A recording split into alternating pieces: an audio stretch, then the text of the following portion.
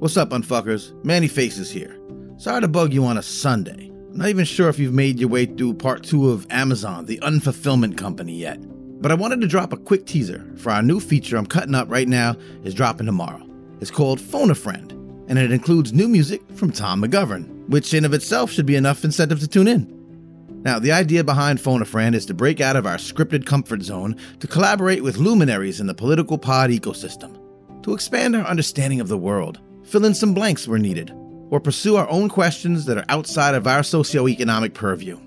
So we're excited to announce the guests for our inaugural show, Daniel Bessner and Derek Davison from the American Prestige Podcast. These guys are next-level intellectuals and experts in foreign policy. Now, over the course of the show, Max got a chance to ask Daniel and Derek questions that unfuckers have posed to us on mostly lighthearted topics, like Israel-Palestine, the war in Ukraine, the future of our relationship with China. Just easing it in with some easy-peasy topics just to get us started. Here's a preview of what's in store. U.S. policy has always been to favor Israel and to favor, in particular, these kinds of agreements between Arab states and Israel that normalize relations, that improve trade, because that makes things nice and tidy for the U.S. and the region. It puts everybody on the same page. Nowadays, it puts everybody on the same anti-Iran page, which is really the dominant factor here lately for the United States.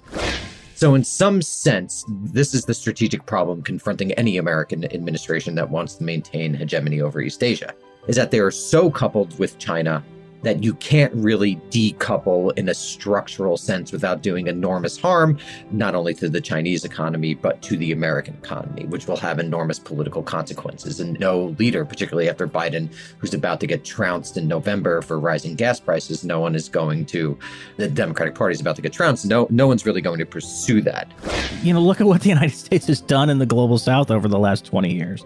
We've run roughshod over any notion of sovereignty. We drone whatever country we like. We invade whatever country we like. We overthrow regimes. We impose sanctions. There's no sense of any kind of attempt to build a relationship with sub-Saharan Africa or with many countries in the Middle East, with countries in Latin America. And then to turn around and say, hey, guys, look, this is a war in defense of the international rules-based order and democracy, and we have to all jump on board. I mean, what have we shown the rest of the world over the last 20 years, if not that there is no rules-based international order, at least not one that the United States ever follows? Maybe if Bernie had won, things would have been different. But given the current situation, I just think it's very, very unlikely. Maybe there'll be some shift to a more genuine left, and then you could actually see young people coming in.